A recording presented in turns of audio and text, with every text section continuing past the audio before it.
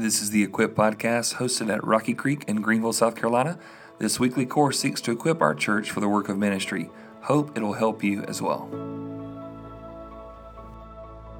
All right, so you got your handout there, and we're going to be in Exodus 18. So if you can turn to Exodus 18, we're going to get there here in just a little bit and go through this together.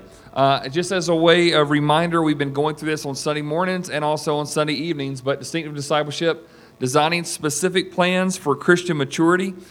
We've looked at that passage of Colossians chapter 1, where, I'm going to say it so many times for y'all are going to have it memorized, right? But it says, Christ in you, the hope of glory. We proclaim him, warning everyone and teaching everyone with all wisdom, so that we may present everyone complete or mature in Christ. For this I toil, laboring with all the energy which he mightily works within me. And so the goal is once again, we've looked at the last few weeks of how would we unpack this, and to say that every single person, if we came up with a game plan of how you would grow over the next, say, 6 to 12 months. And so this is not for the rest of your life. This is for a season of time that you need to work on something, and then guess what's going to happen?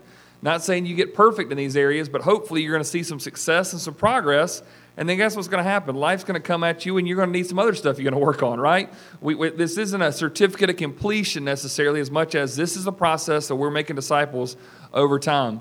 And so we looked at, once again, these 6 categories there. And even if you're following along on this bookmark here, the goal is, once again, if you look at those 6 categories, I got the side that has the icons really big where it says delight, disobedience, doctrine, going on from there.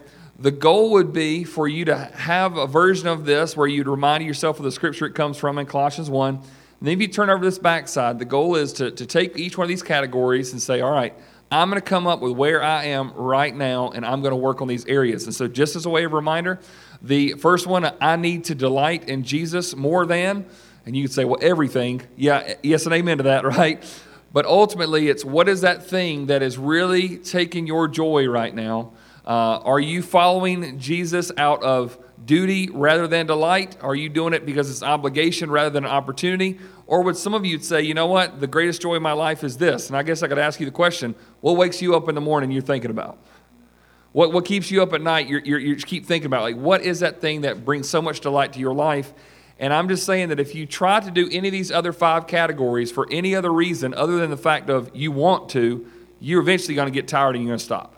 The second category there is disobedience. And on that, about the warning everyone passage, my disobedience that must be addressed is, once again, I'm not going to pass the microphone around tonight. You're welcome for that and ask what everybody is. But I think everybody in this room, we could say, man, I got lots of things that I need to work on. And I would say yes and amen to that. But what is that next thing that, folks, if you don't take care of it, it's going to take care of you, right? What is that thing in your life, that disobedience, that struggle, that is literally something that is bothering you, you continue to trip up in? And I've said this here at the church a whole lot, but also know this. The area that you struggle with is not going to be consistent with everybody else in your life, okay? So some of you have certain areas. How many of y'all, I don't want to show of hands, but I just want you to think about something for a second. Some of y'all know that it's kind of difficult for some of us in this room to keep our mouth closed when we probably need to. Does that make sense? Like, you always got to say something. Some of us have temper problems. Some of us can lash out and just, oh my goodness, and you can see it. And then some of y'all probably know some people in your life that are pretty mild-mannered. You can say something rude to them, and they just don't ever feel like they're going to burst out into a temper, right, or something like that. And so the reason why I say that is, not everybody, we're all prone to wander, but we're prone to wander in different ways. And so what is that disobedience, that area that you've got to address? 3 is doctrine. It's teaching everyone with all wisdom. Is the pivotal doctrine for me to study is this. What is it about the Bible, or belief in the Bible, that you go, I'm unsure about? And what is that thing that you could say, I'm going to put a lot of work into really, really knowing? And then you start that process. 4, development, we're going to talk about tonight, but I need development and learning how to. There are some folks today that came up to me and said, I know what I need to do. I need to learn how to make a personal budget and stop spending so much money. That's a great thing. That's a wonderful thing. Some people say, I need to learn how to listen more. And I said, what'd you say? Anyway, but there's certain things they said I need to do, or what is something you need to develop in? Some of us need better work habits. Some of us need to learn how to put down the phone and be not as distracted in life. It could be a certain skill set, you name it. Next week, we're going to talk about spiritual discipline, and you would say, I will focus on the spiritual discipline of. It might be Bible reading. It might be prayer. It might be scripture memory. But what is that one thing? Rather than trying to do everything at one time, what's that one thing you need to work on? And then last, dependence. My prayers of dependence will ask God to, what are you praying for God to do in your life? I mean, specifically. Not, Lord, just bless me and everybody else. Like, no, specifically, what are you asking for God to do? And so as we go through this tonight, we're going to look a little bit more at clarifying development, looking at Exodus 18. And so on your first page there, it's first paragraph, it says, in what ways do you need development? It all depends upon what you have been given and where you have been placed. As particularly gifted and positioned disciples, we each should pursue the needed maturity to do what God has called us to accomplish. I want to tell you a quick story to show you how important this is. So before God led us here to Rocky Creek, I served as an associate pastor in Greenwood, South Carolina. That's where I grew up. I served on staff there for 14 years. I started off as the college and missions pastor. Then I moved to the worship pastor. Then I became the family and worship pastor. One of those days, they were going to figure out something I was going to be good at, and they were going to keep me there, okay? But they kept moving around doing a lot of different things. Well, what happened was when I became the worship pastor, I will say what I call a poor man's musician, okay? Some of y'all may know this about me, some of you don't. I'm a poor man's musician. My wife is classically trained. She can read. She knows what words mean and all these different things. She knows what she's doing.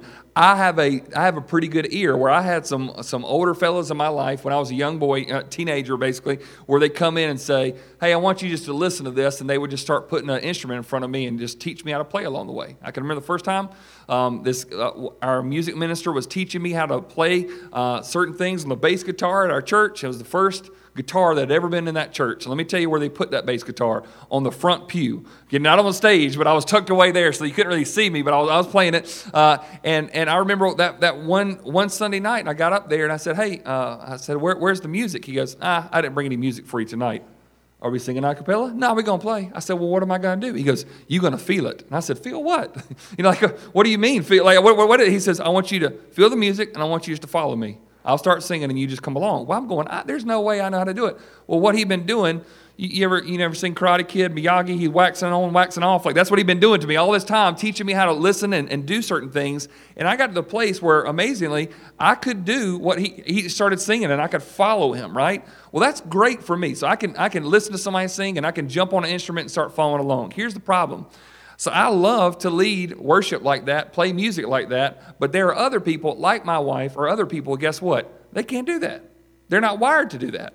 And so what I did is now I'm the worship pastor, and so I'm saying, all right, this is what we're going to do. We're going to get there at practice, and we're just going to feel it. And they go, feel what? What do you mean? I'm like, just follow me. We're starting the key of G, and we'll see what happens there. Now, for some of you that have a C personality, what that means is you are very detail-oriented, and if the chair is supposed to be here and somebody slides it over to the side, your twitch comes back, you know what I'm talking about? Like those kind of people.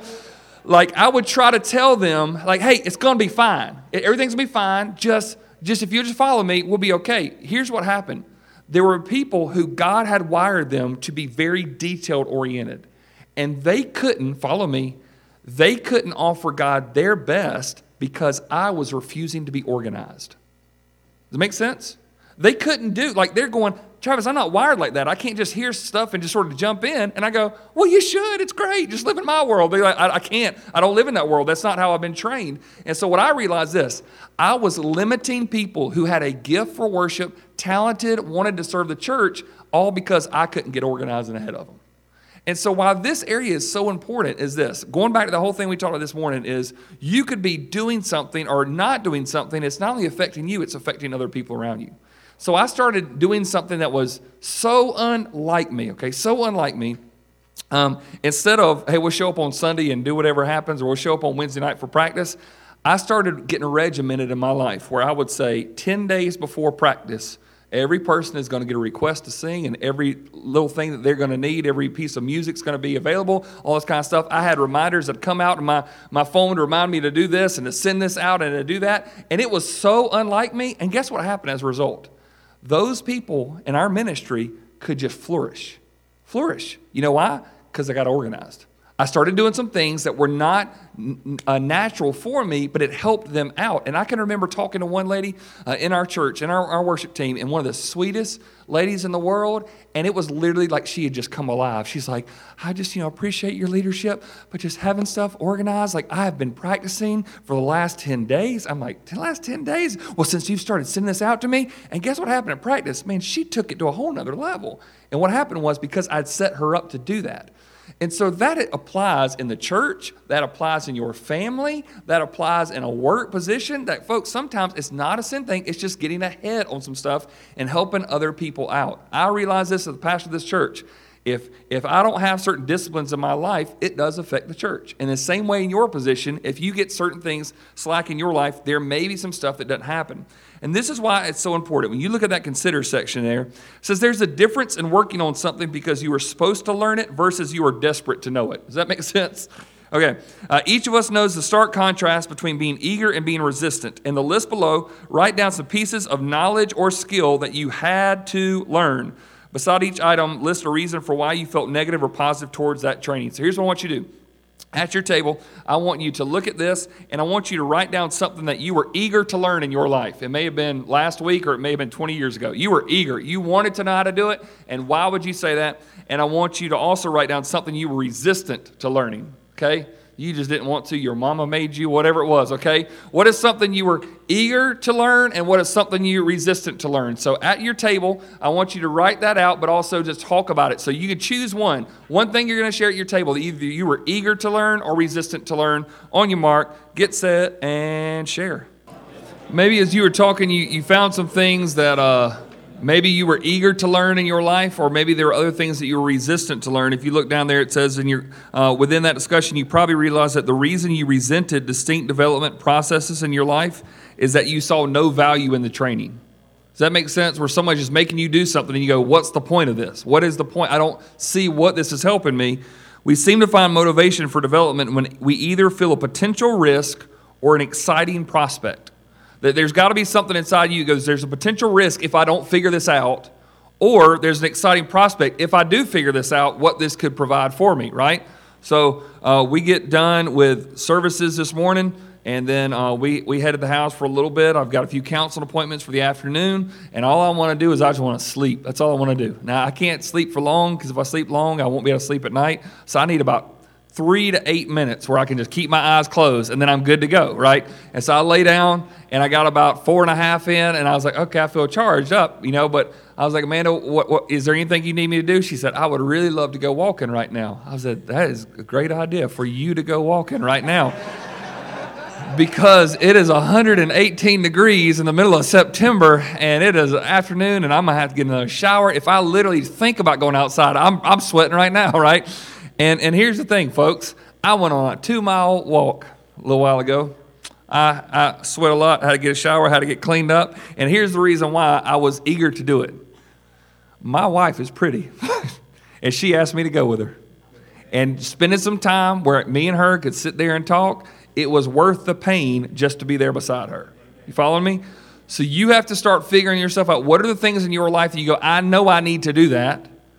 And what is the motivation for it? For me, staying connected with my wife, that's worth going out and walking 2 miles in the middle of whatever Fallmageddon it's supposed to be. It's just so hot, right? It is worth it to do that when I say she's worth it. And so for you right now, there's probably some stuff in your life you were forced to learn, but then there's another gear that you go into when you think, if I do this, oh man, what this will provide for me. And it may be I can advance my career, or maybe my family won't be so full of drama. Whatever it is, it excites you and you get behind it, and you don't complain about learning it, do you?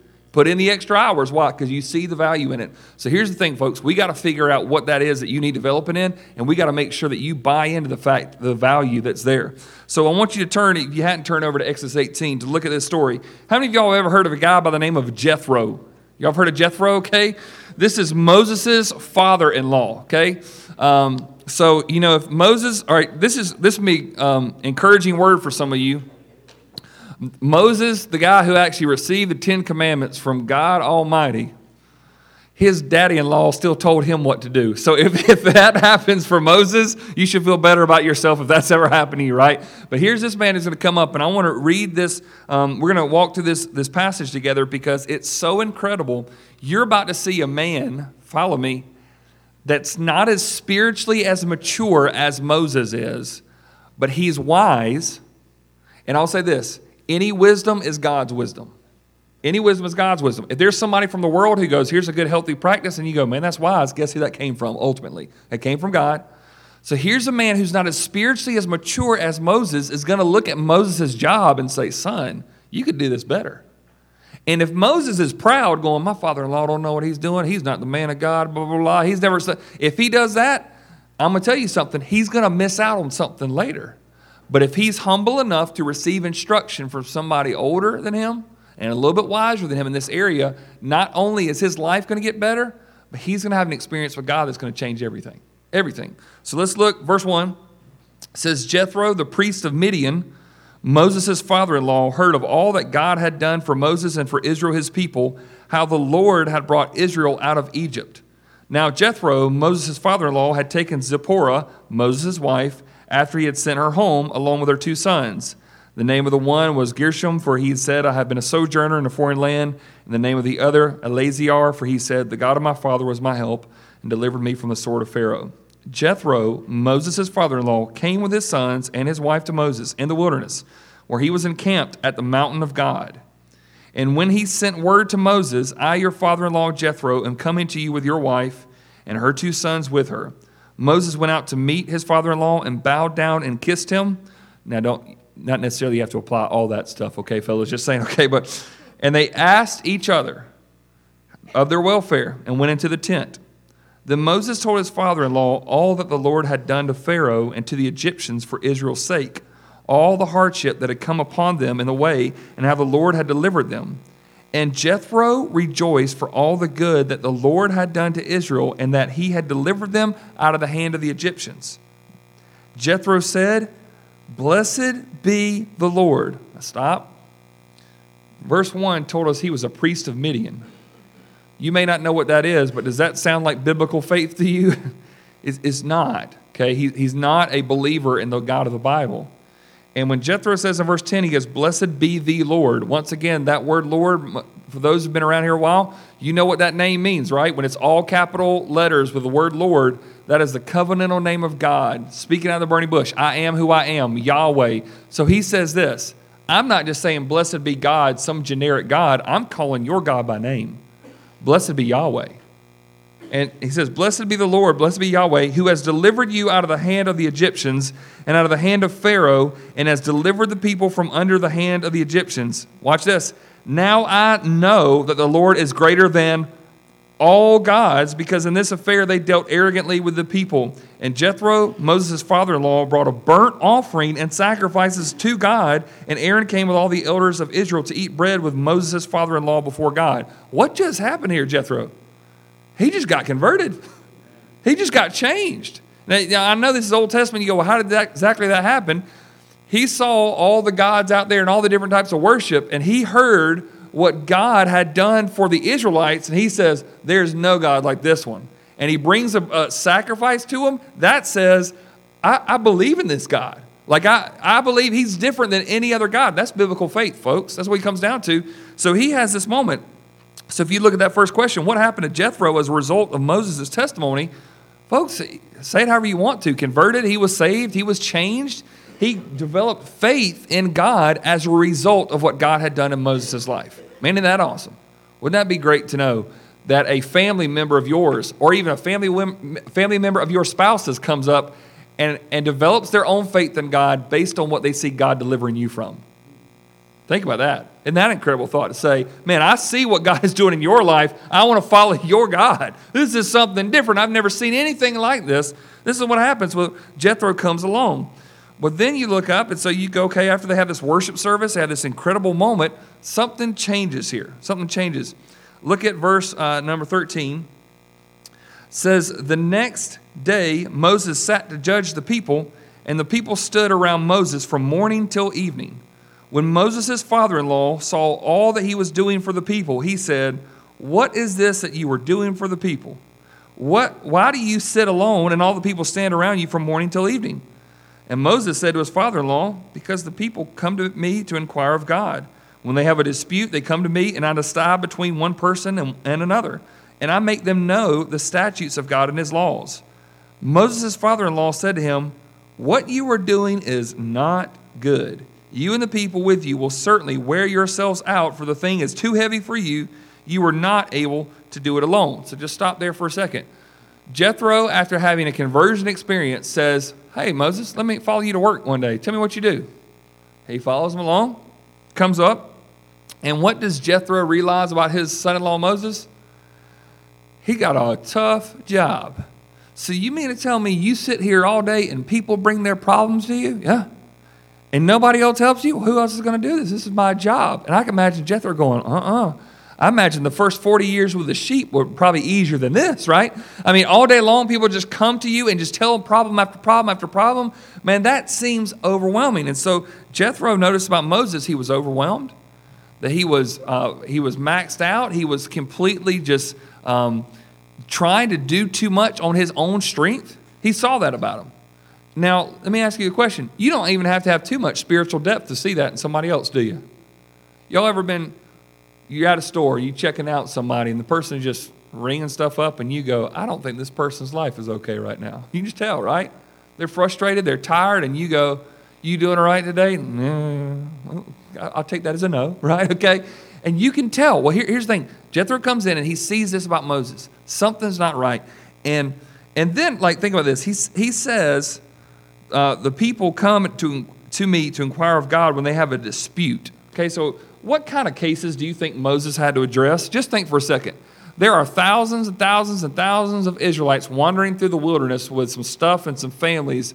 Just imagine for yourself, what are some of the disputes that probably came to Moses' attention? They march up, they get in line, and they go, Moses, we need some help. This is going on. Somebody give me an idea what you think might have been an issue.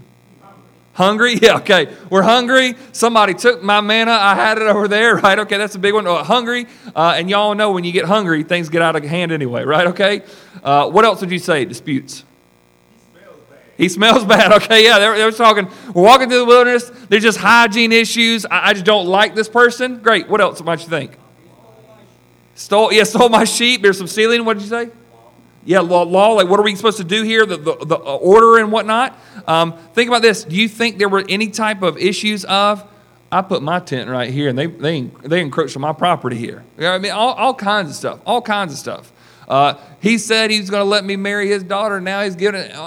Moses is sitting there listening to people's problems all day long. Some of you are like, that's my job. Okay, if it is, we're going to pray for you, right? Okay? But it's literally listening to jobs all day long. Yep. Yeah, illness, sick. We don't have a doctor out here. We don't have the urgent care. Moses, I got this. Let me show you. And here's the thing. Sometimes you got to realize, if y'all have never been this, sometimes people don't mind showing religious leaders what their medical condition is. And I go, I don't need to see what's under that hospital gown right now. I trust you. It's bad. Okay, you don't have to show me. Just tell me what it is. Okay, right? And so you can imagine there's a lot of people saying, Moses, look what is going on. And Moses is like, I am not a doctor, people. Okay, and all kinds of stuff he's getting. And Jethro looks at him and going, son, you can't do this. You can't. This is too much for you to do. In fact, what did he say? Verse 17, what you are doing is not good. You and the people with you will certainly wear yourselves out, for the thing is too heavy for you. You are not able to do it alone. Okay? Now that is a picture for us. I think it's very, very important for us all to think of for a second. He says, you can't do this on your own. You need some people to come alongside you. Then look what happens, 19. Now obey my voice. I will give you advice, and God be with you. You shall represent the people before God and bring their cases to God, and you shall warn them about the statutes and the laws and make them know the way in which they must walk and what they must do.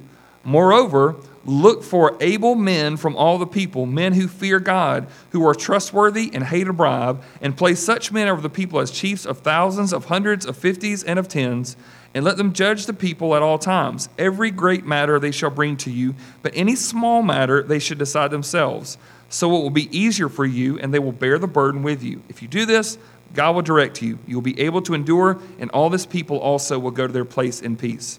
So Moses listened to the voice of his father-in-law and did all that he had said. That's just a miracle in itself, by the way, just that line, okay? He listened to his dad-in-law, and he did everything asked.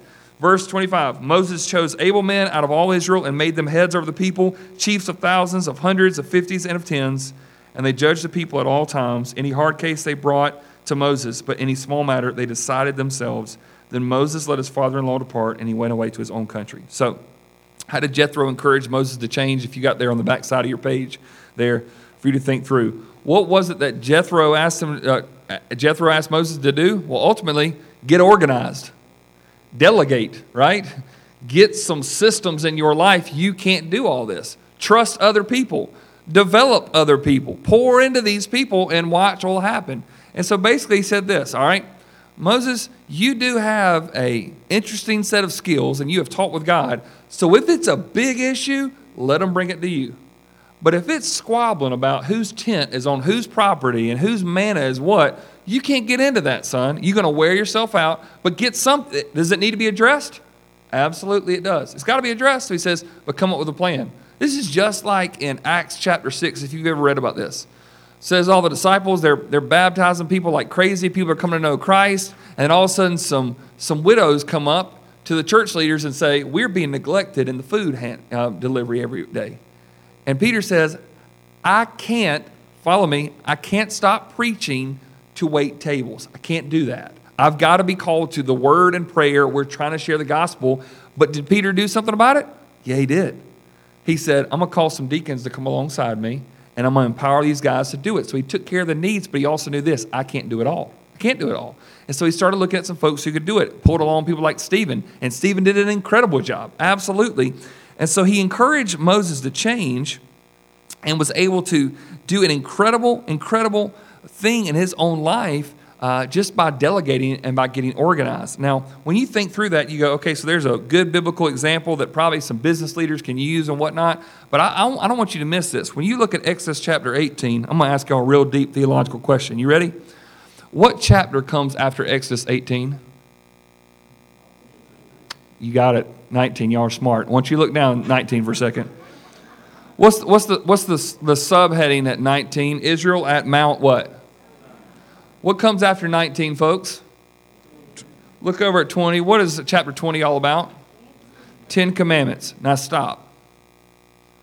Practically speaking, when Moses had ever gotten up the mountain to be with the presence of God and hear the 10 Commandments, if he was still dealing with whose sheep belonged to what person? So here's a man named Jethro, not that spiritually mature, but says, son, you need some development to get your life in order, or else you're going to miss what God has called you to do because you are doing something I've never intended you to do. Now, folks, look at chapter 19. Look at it. It is unbelievable. If you look at what takes place, he comes down. Look at, we'll skip down to verse 16. On the morning of the third day, there were thunders and lightning and a thick cloud on the mountain and a very loud trumpet blast, so that all the people in the camp trembled. Then Moses brought the people out of the camp to meet God. And they took their stand at the foot of the mountain. Now Mount Sinai was wrapped in smoke because the Lord had descended on it in fire. The smoke of it went up like the smoke of a kiln, and the whole mountain trembled greatly. And as the sound of the trumpet grew louder and louder, Moses spoke, and God answered him in thunder. Folks, I don't know about you, but I can't even fathom what that must have been like to be Moses in that moment. Just face to face with the presence of Almighty God. The mountain is literally shaking and you hadn't died yet, and just going, okay, I'm here, I'm all right. And then all of a sudden, what happens? In chapter 20, Moses is the first person to hear the words, I am the Lord your God who brought you out of the land of Egypt, out of the house of slavery. You shall have no other gods before me. You shall not make for yourself the carved image. All these wonderful commandments that we hear, and honestly has changed history and civilizations itself by what's happened here. And I'm telling you right now, Moses would have never made it up that mountain if he wouldn't have got his life ordered. If he wouldn't have gotten to. He'd have been dealing with all this kind of stuff. He had the margin now to be able to go and do that because he took care of his stuff over here. Jesus said it another way, to whom much is given, much is required, and to the one who has much will be given more if he's faithful to what he's got. Here's the thing. Some of y'all, you remember that parable where Jesus said there's this one guy got, 10 of this, and one got 5 of this, and one got 1, and we go, well, that's not fair. Jesus shouldn't have, given everybody the same amount. That's not what he says. Jesus goes, no, he said this one he gives to this much he gives to that one. And what happened? Jesus said he continued to give more to the person who was faithful to what he had. But the one who was sitting there going, well, I'm not going to do anything with it, they weren't working on it, Jesus said, why don't you take that away and give it to somebody else who's actually going to do something with it? And so in the same vein, Jethro comes along and says, Moses, I want you to start working on these things so you can experience some stuff that you need to happen. So when you look at that discuss section, it says, Jethro provided practical help to Moses that reaped spiritual rewards. Moses' need was unique to his situation. He didn't need help and delegation before this time in his life, but God brought support at a specific time. As we began to narrow your scope, let's think through ways that many people need to be developed. These might be practical areas, but they are related to the overall maturity of the individual. So, here's the thing. Next thing it says, what are the practical ways that people need training in the following categories? I've listed 6 there. Successful vocation. That's a job. Okay. Sometimes I look at it and think, oh, vacation? That's no, a vocation. It's a job, your work. So I want in a second for you to think through what's a successful, what are some tips that somebody might need to have in a successful vocation? What are some practical ways that people need to be trained in a healthy marriage, to have a healthy marriage? And hey fellas, it's more than learning how to say, yes dear. It's more than that, okay? It's a lot more than that.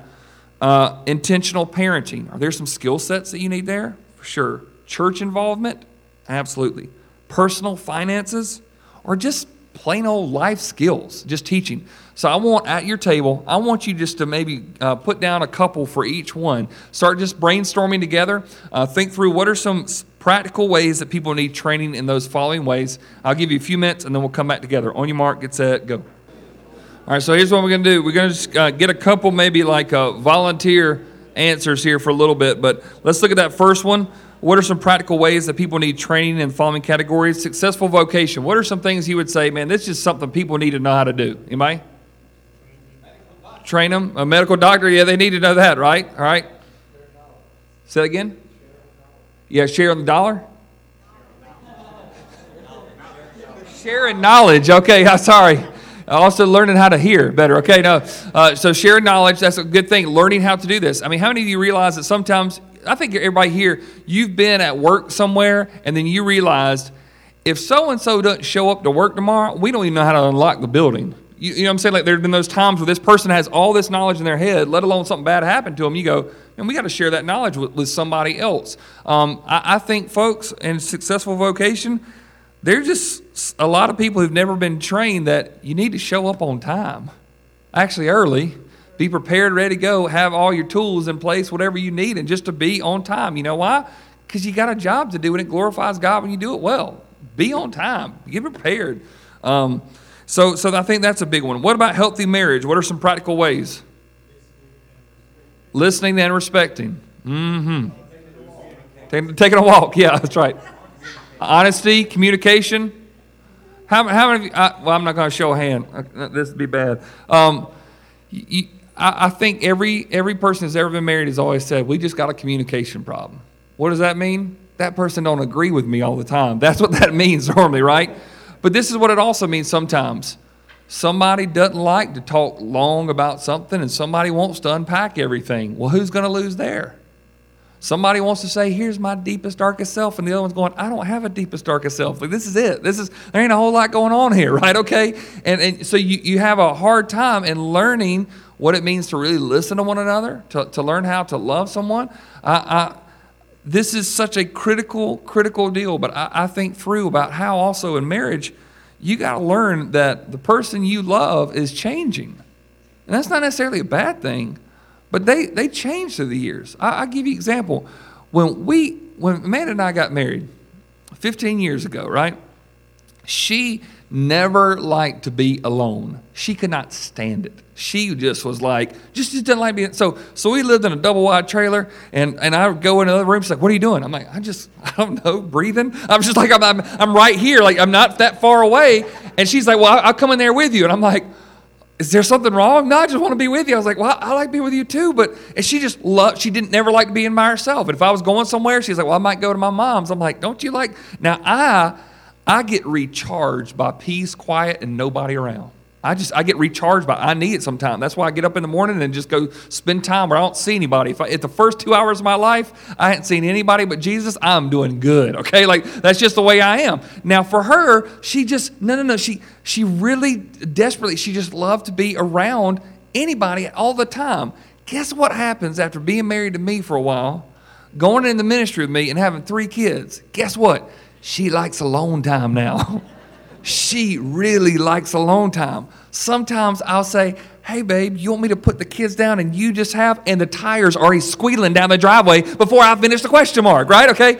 Like she loves that time to have for herself. Now, she changed. Now, here's the thing, folks. If I'm still trying to love that version of her 15 years ago, that's not what she needs right now. Well, we went through that long communication, and you told me how you'd like to be, and I've started doing that. She goes, yeah, and I've changed. And so it's not just that you know how to love them 1 year, it's every year of marriage. Learning how to listen, learning how to slow down, and to say this might be what I need, but what do you need? And how can I start giving myself away to that? This is a question that, folks, that can be very difficult to say in a marriage, but to say, what could I do to make your life better? Here's another question you can ask. How do you feel about us right now? How do you feel about us? Do you want the honest truth? I don't know. But unless you acknowledge where it is, you're never going to get better. Never going to get better. Intentional parenting. What are some practical ways that you need some help? Or not you, everybody else. I know all y'all got it together. But what are some ways that the average person would need some help in intentional parenting?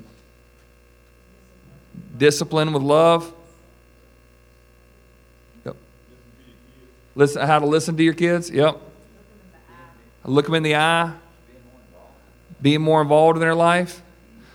You know, I hear so many times parents talking about their kids can't put down their technology devices, and they're telling me when they're staring at theirs. I mean, they grow up quick. And I can be staring at everybody else's pictures, everybody else's kids, and mine are running through the house. Put the thing down and look at them, right? So some intentional parenting, being involved. Church involvement. What are some practical ways that people need teaching in church involvement? Socializing, greeting, what else? Getting connected. Serving, yep. Commitment.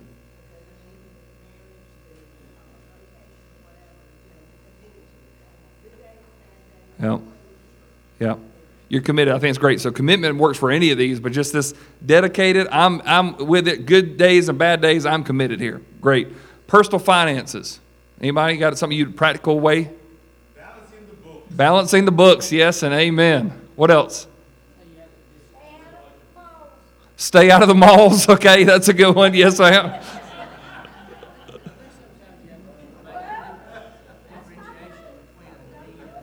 Yeah, okay, there's another great one. How you figure out the difference between a need and a want. That's a big thing, right? I'll tell you, this was my personal finance. I really do believe this. I wish every school system did a thing in personal finance because it's not happening a lot of time in the home. I grew up in a single parent income. My mom was a teacher. Me and my sister were there, and we were trying to make everything work. She didn't give me a whole lot of financial advice, but this is the advice she did give me. We don't go out to eat a lot, and when we do, we drink water. That was the only financial advice that I got. But now it served me very, very well, okay? We don't have a lot. Don't expect to spend a lot. Don't look at what everybody else has. You be lucky if we go out to eat at Ryan's Steakhouse, and on your birthday, if you get a Dr. Pepper, you remember that for a year, okay? Like that's sort of how, and that's honestly, that's better financial advice than some people are living with, right? That, you just keep doing beyond your means. This one is such a burden of mine. Such a burden of mine. Yes, ma'am.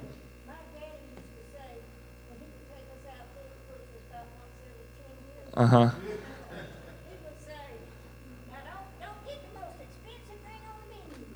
Get something to eat, but don't get the most expensive. That's right. So get something on the menu, but don't get the most expensive thing, right? So every 10 years, right, that's a good thing to learn, right?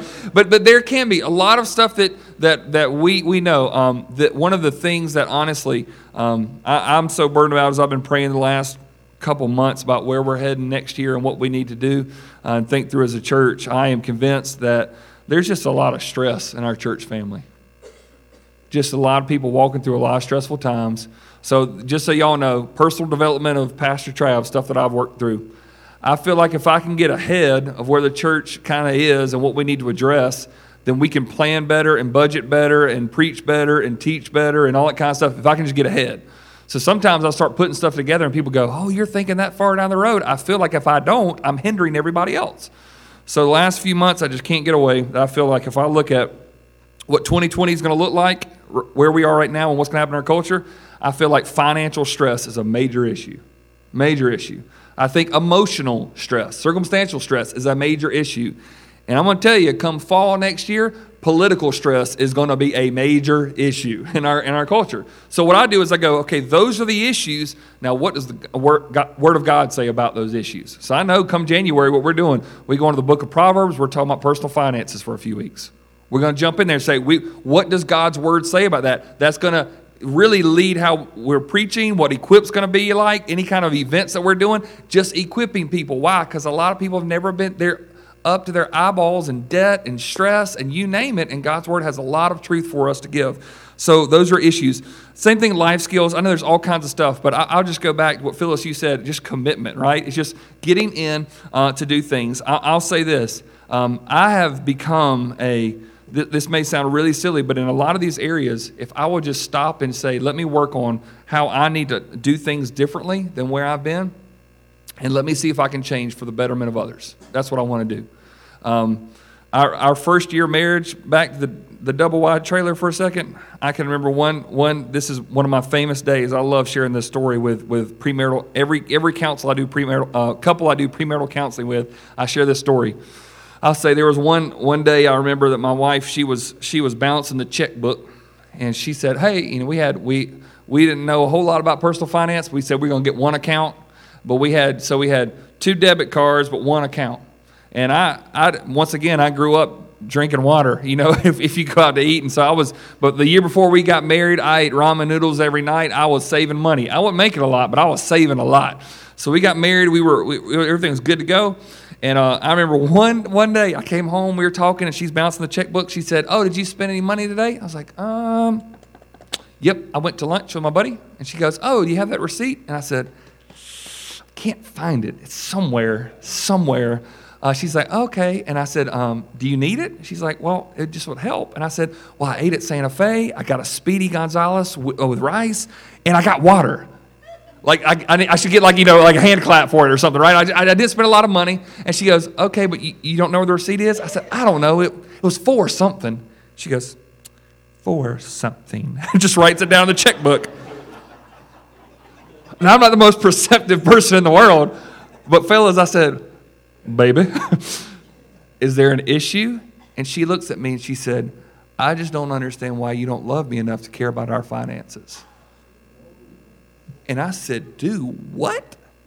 And she said, "I feel like you don't keep track of this stuff, and it makes me nervous of us starting a family together, and I feel like you just don't." She said, "Trav, I see you get so organized in some areas, but what about this one?" Now, I got mad. First off, I thought, that woman is crazy. It's a Speedy with rice and water, right? We're not in debt. I didn't go break the bank account or anything. But here's what this is. This is just bonus for everybody here. A woman's greatest need is security in her marriage and her home. She wants to know things are stable, and she wants to know that a man is thinking about things and not going crazy anywhere. And that it's security is what she deep down wants. And what I was doing, not caring for that, I was making her insecure. I'm supposed to be providing security, but my disorganized self was causing more insecurity in her life. I was robbing her of what she needed. And something simple, just one day she's like, "Trav, just don't you see this as more important?" And here's the thing. I didn't know what in the world to do. I was just sitting there going like, I guess I don't need to eat out anymore, right? And it's like, I remember I drove somewhere and I'm talking to the Lord. I'm going, "Lord, I don't know what to do with this woman. Like, I don't know how to help her. I don't know what." And then finally, like, the more I thought about it, the more frustrated I had gotten. I realized this: it's my problem. keep up with the receipt, Travis. If we're going to organize our finances, learn how to do it. This is not rocket science. Keep it up and work at it. But here's the other thing. So I didn't know what to do other than I just bought a Dave Ramsey book the next day. I read the whole thing by that night. I said, hey, we're going to start doing this. We're going to do blah, blah, blah. And she's going, whoa, not that much. I said, oh, no, we're going to. And I started just going completely like overboard. And she looked at me. She's like, you're not like this. I'm like, I know, but I'm changing because it puts you at ease. I'm going to change the way that I am because it allows you to be more who God's called you to be. And so versus me going, you need to change. You don't need to be so uptight. No, she was exactly right. And so for let me just tell you something. She would laugh if you were to look at the version of Trav 15 years ago than you do right now. I mean, I've completely changed, and I've had to learn to do stuff. Why? Because it's important to her. And I would say this, it's been more God glorifying because you know what? We're freed up in our finances to help out in kingdom efforts now. It's a beautiful place to be. Where you're not going, I don't know what the receipt is. I don't know, can we give? I don't know what's going on. What a wonderful, wonderful blessing it is. And so I'm saying, this is not just you be a better you. You be a better you so you make everybody else around you better. So what is that area in your life? This last little section, evaluate. This is where you really got to do the homework on, but some of you may already know. Hopefully you do by today. But if you were to look at it in this way, where's the most dangerous risk or the most significant prospect? That was the thing we sort of started off at the beginning, I'll say again. But if you were to evaluate right now your family, what is the most helpful skill you need with your family right now? And you might say, I need to learn how to speak the language of my spouse. That might be it. Or it may be something with your kids. Some of you right now, you need to help figure out how to take care of your aging parents. It's a different game. It's very challenging for a lot of people. And you've got to go, I need some skill in that. That is a stressful situation for me. There are so many parents, follow me for a second, parents of young kids whose kids are out of control. I know y'all have never seen any child like that, right? Child is out of control, will not listen to anybody. You worry they're going to burn the place down as soon as you turn your back on them. And what happens if a couple is married and their children are out of control? What happens to that marriage? It separates, falls apart, gets stressed out. They turn at each other, and they're literally just trying to manage stuff. So what people don't realize is when the kids aren't addressed, the marriage suffers. When the marriage suffers, guess what? Your job's going to suffer, and everything else follows suit with that. And a lot of times people say, well, my child's going through a phase. I go, yeah, it's a phase. It's called rebellion. It's called sin. It's called somebody needs to get in there and show some love and discipline what needs to happen there. Because if you don't, it affects every other way. So what's the most helpful skill you need with your family right now? Or maybe you look at the church. As you serve in the ministry of your church, what spiritual gift or practice of yours could you further develop? And you might say, well, what does that mean? Have you been called to something? You've been gifted to something. And instead of just doing the bare minimum, you say, I'm going to really push in and do better. I want to really work hard at this. Can I just tell y'all something? There's a practice that I do every week, and it's one of the most miserable things that I do. Most miserable thing I do, and I do it every single week. I listen to the sermon recording after Sunday. Sometime on Monday or Tuesday, I'm going to sit in my car on the way to work, and I listen to myself preach. It's bad when y'all have to listen to me preach. It's really bad when I have to hear myself preach because all I'm hearing is all the stuff I did wrong. You said this there. You should have said that. That didn't make clear. You were blah, blah, and I hear. But you know what happens? The more that I face it, guess what happens? It forces me to get better. It forces me to work hard and do the things that I don't want to do. I don't want to listen to myself. I don't know how y'all do it week after week. I don't know why you're here tonight. Like I'm just going, it's difficult. And yet the more that I do it, it trains me to be better. And so sometimes you got to say, okay, what is that thing that I need to work on? Or in your situation, it may not be once again preaching, but you would say, is there an area in my life that I could do better than what I am currently doing? And the last one is personal. As you consider loving God with all your strength, is there an area in your life that you need to address?